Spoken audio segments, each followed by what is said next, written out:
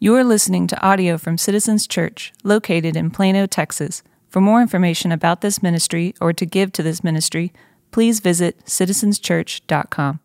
Good morning.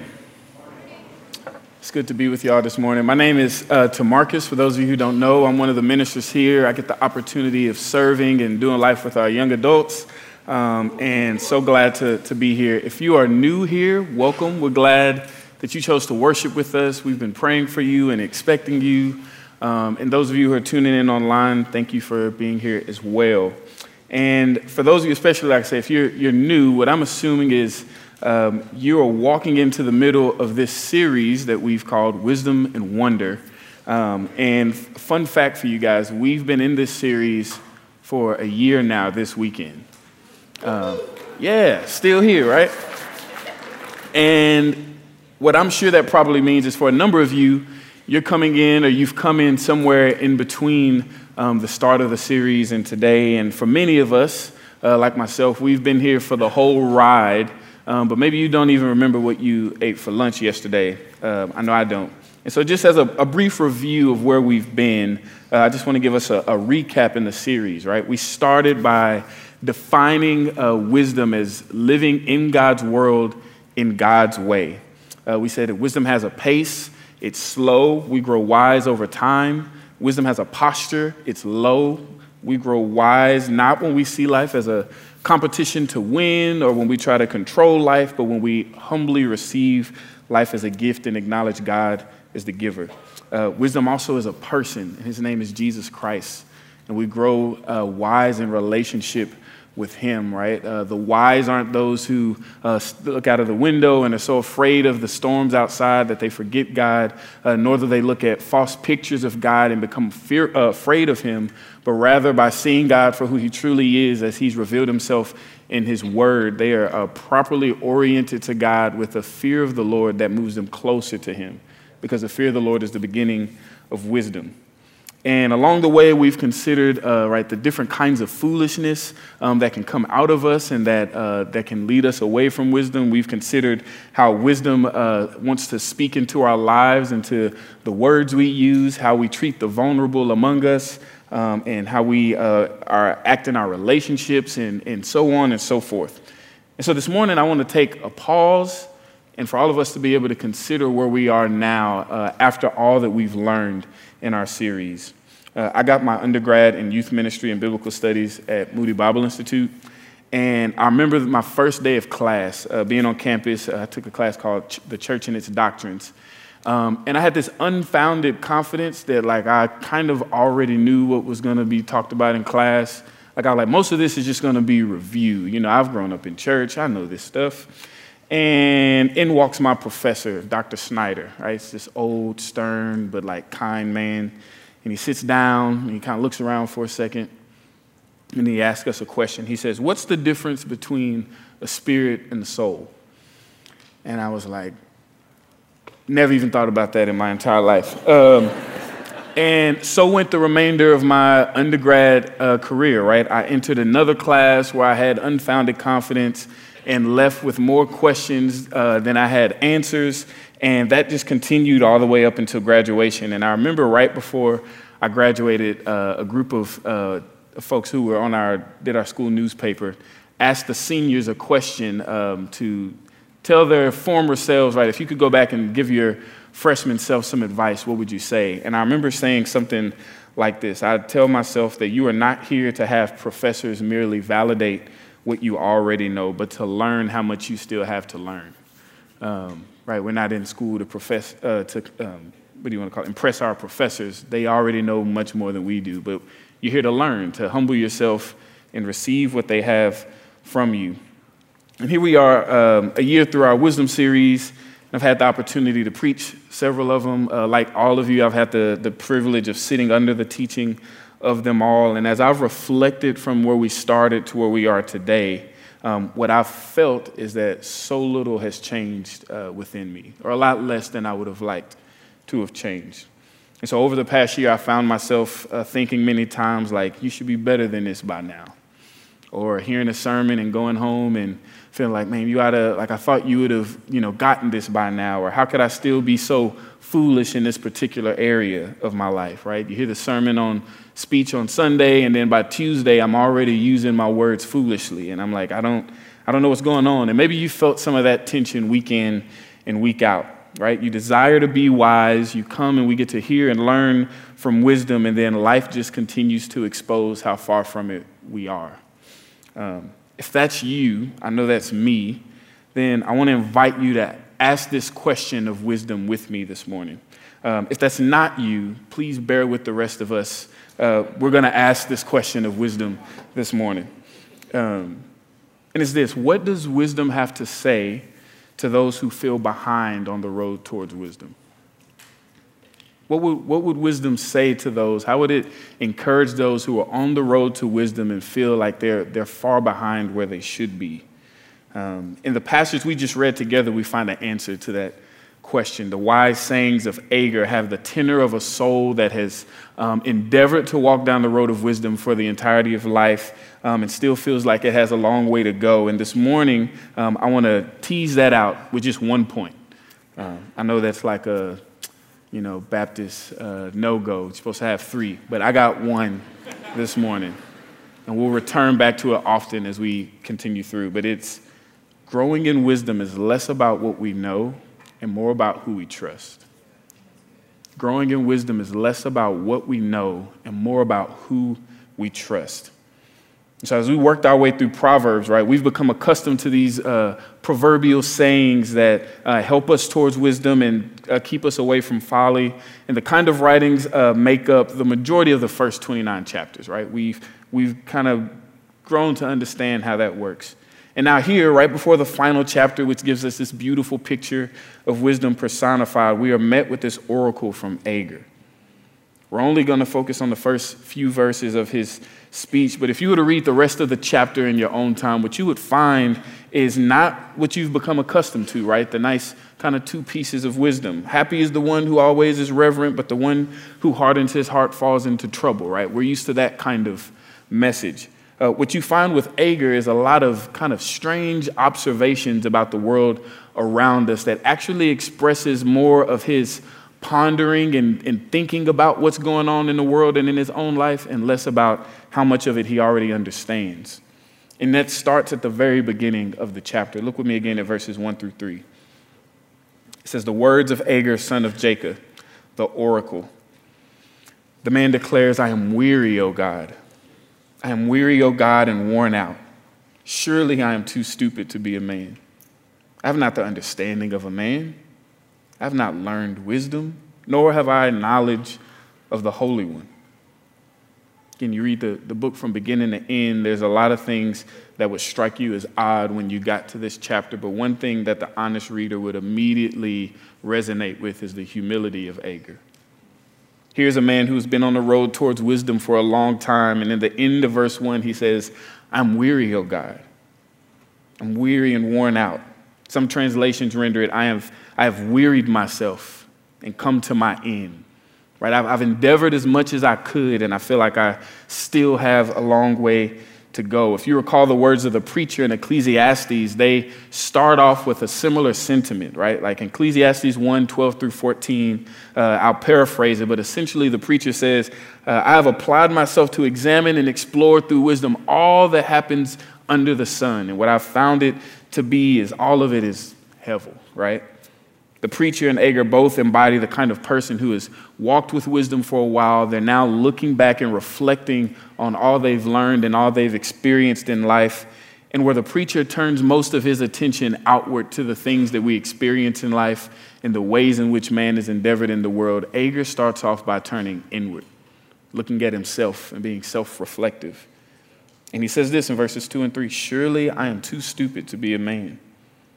I have not the understanding of a man. I have not learned wisdom, nor have I the knowledge of the Holy One. And I remember reading this at first, right? At face value, this kind of feels self-deprecating, right? Or maybe even like a kind of false humility. Because I mean, come on, Agur, you're a sage. Surely you're a wise man. Your words are recorded in the Bible. you can't be too stupid to be a man, right? And besides, like, I'm hoping that you can give yourself more credit than that, because if you're too stupid to be a man, I don't want to know where that puts me, right? But he's not self-deprecating, and it's not false humility. And the key to being able to see that is knowing, right, our point for today, growing in wisdom is not about what we know, but about who we trust. And you know who Agur does not trust? Himself. One of the primary markers of a fool in Proverbs is described as being wise in your own eyes. Proverbs 3:7 tells us, do not be wise in your own eyes, for the fear of the Lord, but fear the Lord and turn away from evil. Proverbs 26:12, do you see a person who is wise in his own eyes? There's more hope for a fool than for him. Agur is too acquainted with himself and too acquainted with wisdom to lean on his own understanding. Think about what Agur has already demonstrated for us this far in just these few verses. He has become weary and worn out on the road towards wisdom. He's been at it for a long time and feels like he has a long way to go. Why? His pace is slow. He's acknowledging his own foolishness. He's not arrogant and he's not comparing himself to others, but rather he looks honestly at himself and honestly at wisdom, and he sees the divide between the two, and it humbles him. His posture is low. What I love about this passage, and particularly that it comes from someone like Agur, someone that we would put high on the scales of the wisdom metrics, is that it just further bolsters and empowers the implications of these realities for us, right? I've said this before. When I was a basketball coach, I got to take my team to a Texas Legends game. Most of them were very new to basketball and definitely new to professional basketball. And I wanted them to get the full experience. So we got there early, and we got to see the team warm up. And immediately, what all of my players started to notice was how much their warm-up routine resembled our warm-up routine. They were like, Coach, they're doing the same stretches we do. And I was like, yep, that's where we got it from. And then they were like, and look, they do layup lines, except they can dunk the ball, and we're still trying. But I'm like, yep, they're doing layup lines, right? And so on and so forth. They just kept doing all these things almost exactly to our warm-up drills to a T. And what that showed my players was that all of the things that I and the other coaches were trying to show them weren't just things that were reserved for kids or for new basketball players, but it was for basketball players. Basketball players need the fundamentals and the basics. And if it wasn't below the pros to do these things, then it definitely isn't below them. And here Agur the sage reveals to us that a slow pace and a low posture isn't just for those beginning in wisdom at the start until they figure it out on their own, but rather it is the way of the wise from beginning to the end, right? And if this wasn't beneath him, the sage, then surely none of us will be beneath these experiences that Agur is feeling himself. Again, he doesn't lean on his own understanding. And what I love is his reflection starts inward, but he doesn't stay inward to find the solutions. He starts to turn his gaze out and up, and he encourages his readers to do the same. And he does so with a series of questions. Look at verse 4. He says, who has ascended to heaven and come down? Who has gathered the wind in his fist? Who has wrapped the waters in a garment? Who has established all of the ends of the earth? What is his name, and what is his son's name? Surely you know. Here, Agur shifts his focus and his readers with these questions, and it's meant to turn our gaze towards one person, and that's God. This line of questioning is used often throughout the scriptures, and we find it particularly in another wisdom book of Job. If you remember Job's story, right? He's a faithful man, and through testing, he loses his health, his children, and his wealth. And he has a series of conversations with friends that don't tend to really help his situation much.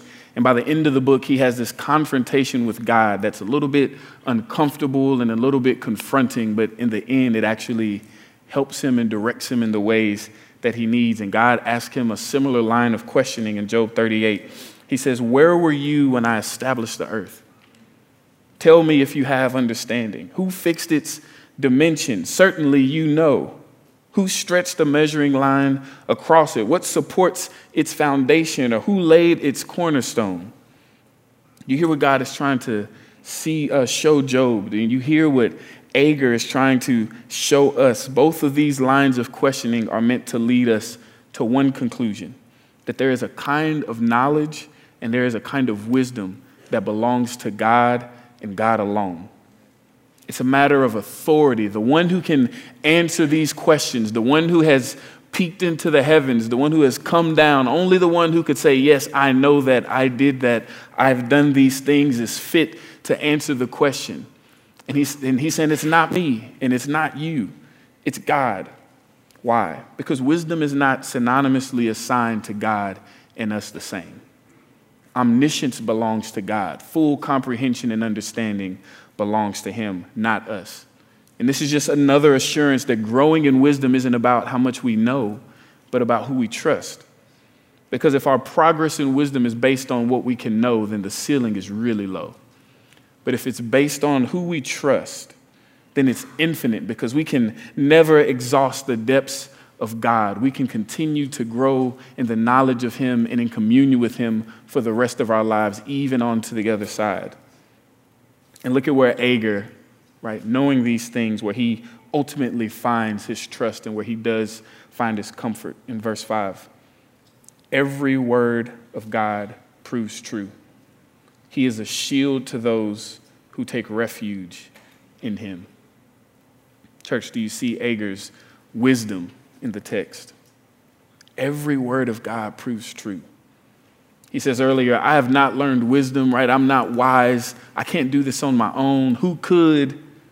And then later proclaims, but every word of God proves true. What we have here in Agur's writings is not an example of an ignorant sage, but a normal picture of what it looks like to be found on the road towards wisdom. And we all of us, if we endeavor to move towards wisdom, the road will look similar to this. There's a picture that's come on the screen in just a second. When I was a teacher, I used to draw this image on the board for my students to describe to them what spiritual maturity can look like and feel like. And I, most of the time, didn't draw really well, so they would make fun of the drawing. But luckily, Yessie is a much better artist than I am, so she made it beautiful for you guys. But I would show them this, and it correlates still to what it looks like to grow in wisdom, right? Because typically we correlate maturity in life as a growth towards independence, not dependence.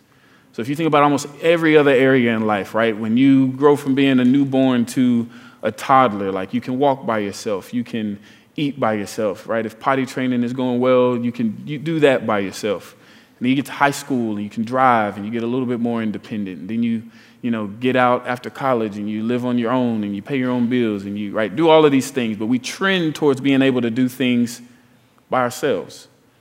And spiritual maturity, growing in wisdom, is the opposite of that.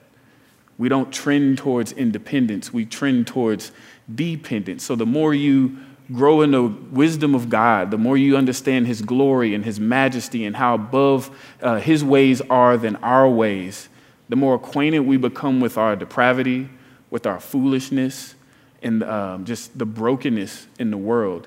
And what that does is it enlarges in our minds and in our eyes our need for the cross and for the gospel, ultimately for God himself. And it's not that in the beginning, right, that we didn't think we needed God, but it's maturing in it, right? And so there's a way that we feel our need for God where it's like, yeah, I got this. I think about when I got saved as a child. It's like I have this sin issue and I need God to help me here. And if he would just help me here, then I'd be okay. And then he pulls back the layers and I'm like, oh, it's deeper. And it's like, well, if he could just help me here, then I'll be okay. And it just gets deeper and it's deeper and it's deeper until we realize more and more of the fullness of how much we need him, because we need him more than we could ever imagine. We need him more than we could ever imagine. But the more we grow in the wisdom, the more we understand our own foolishness, our imagination starts to catch up to that reality. And here's the thing. This is why some of the most godly people that we know, that you know, say things like what Paul said in his writings, that I am the chief of sinners. Or Agur here, that I am too stupid to be a man, right? It's not a false humility, but it's a true maturity, right? Wisdom's pace is slow. Wisdom's posture is low. But both of those, without wisdom's person, right? It's just a slow, uncomfortable way towards foolishness. And this is what we learn the longer we walk with God, right? Is that He is the central point of all of this. It's growing in depth of relationship with Him. And this helps us remember our aim, which is important because without a proper aim, there is a slight chance that we could be led to believe that what we need in growing in wisdom is growing in this kind of independence where we know how to make decisions and choose good for ourselves. We might think that if we just possessed a little bit more knowledge or another podcast or read one more book or learn a few more strategies, then we'd be able to figure out how to discern good in our lives on our own. But hear me, what we need most is not just more Proverbs, not just more of the Proverbs. What we need most is more of God Himself, right? And hear me clearly. What I'm not saying is we don't need God's word. We definitely need God's word. It's a light unto our feet. It's a lamp unto our path. The Bible says that it is God-breathed and it is profitable for teaching and for reproof and for correction and for training in righteousness so that the man of God may be complete and prepared for every good work. This is true. That's why we love the Bible at Citizens Church. Shout out to the Bible class. You should still sign up. It's not too late. But hear me. The words of wisdom without the person of wisdom is like the temple in the book of Nehemiah, right? It can be grand and it can be shiny, but without God's presence, it lacks power. We need God Himself. And so the goal for us from the beginning of this series till now has not been that we would become a bunch of smart people, right? So that we could figure it out on our own. But unlike our first parents, Adam and Eve, we're not trying to discern good and evil on our own, but growing in wisdom looks like us being the kind of people who say, God, we always need you to tell us what we should and shouldn't eat. I'll never be too grown for you to tell me what I need and what I don't need. Because the reality is life is far too wonderful for any of us, right? We can't navigate it on our own. I know that I can't. Even in preparing for this sermon, what I felt over and over again was, reflecting through the many sermons that we've heard before this and just realizing how inadequate I feel to walk into so many of those things, right? Like what I wanted wisdom to do in a lot of ways was like, oh, now I know so I can do better. And really what it did was it exposed all the ways that I wasn't meeting the bill, right? And so I felt like, man, being a minister is too wonderful for me. I can't do this by myself. Being a good husband and a good father is too wonderful for me. So is being a good son and a good friend, right? And all the other things God has given me to do and to be. And the truth is in so many ways, this sermon wrote me before I wrote it. And what I found in Agar was this encouragement and a reminder of the power of the gospel in the life of believers. Every word of God is true.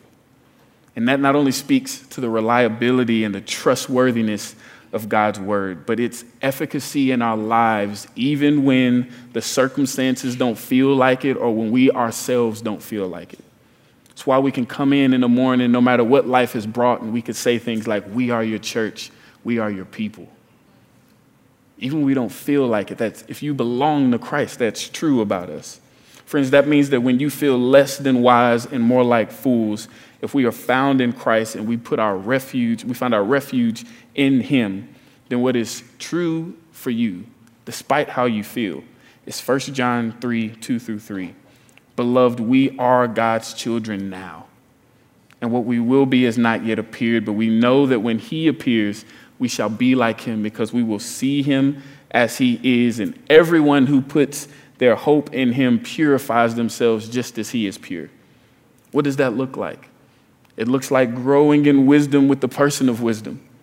As we hope in Him by His grace and through the same Spirit that raised Him from the dead, we are being purified day after day, made into His likeness, growing in wisdom. What's also true about you, friend, is Philippians 1:4-6, where Paul says, in every prayer for all of you, I always pray with joy because of your partnership in the gospel from the first day until now, being confident of this, that He who began a good work in you will carry it out into completion until the day of Christ Jesus. In Christ, you have been made a child of God now. That has happened. That is true, even when it doesn't feel like it. And God is continuing to form you into a child of God into the day that he returns.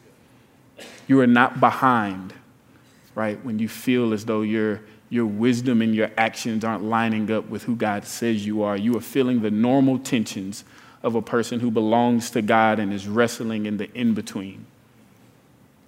A better marker of our progress then, some better questions for us to ask of ourselves as we continue through wisdom is, do I need him more today than I thought I did yesterday? Do I trust him more today than I did yesterday? Right? Do I see my need? Do I see my foolishness for more clearly than what it is? That it's not just my actions, it's not just a thought, that it goes down to my very depths, that it's not just about how it affects the person in front of me, it goes to how it affects all of the people around me, and even outside of all of the people, the things that I feel like are just secret and hidden, that it offends a holy God. Do you understand better the depths of our depravity and brokenness? Does that increase your need for the cross? If your answer to questions like that is yes, be encouraged. It's what growing in wisdom feels like, and it is the wisest thing any of us could ever do.